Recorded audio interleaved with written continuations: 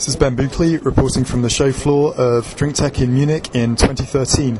I'm at the Lyco Red stand. I'm joined by Roei Nir, who's Global Commercial Manager of Colour and Flavour at the company. Now Lyco Red at this year's show are launching a new colouring system called Lyco Beta Intense. It's a liquid form beta-carotene based colorant, and the company's hoping this could have quite an impact on the orange and fruit juice sector, certainly vis-a-vis competitive product. Roei, perhaps you could explain how and why. Hey, so Lyco Red has been developing in recent months a very innovative and patented natural beta-carotene colorant called Lyco Beta Intense. This colorant can allow our customers to save, to use much less beta-carotene in their applications. It is a liquid form product versus the powder that tends to clump. It has, as I said, much more intensive color and therefore can allow significant cost savings when used in the food and beverage application. And another advantage is it's without the use of chlorinated solvents, which is these chlorinated solvents are not allowed in some countries in Europe and considered to be very toxic.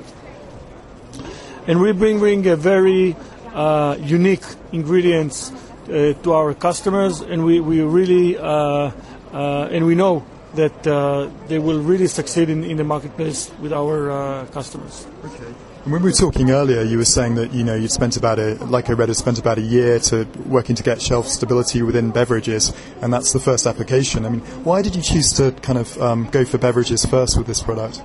So beta-carotene is the mostly used natural color in the food and beverage industry, and specifically with beverages, it's the most commonly used color, and that is why we put the focus on developing this application, first of all, for beverages, and also testing it for in our innovation center at application labs for the stability in beverage applications. And you're rolling this out. You're launching it at DrinkTech. Where in the world do you expect to see the first launches using the product?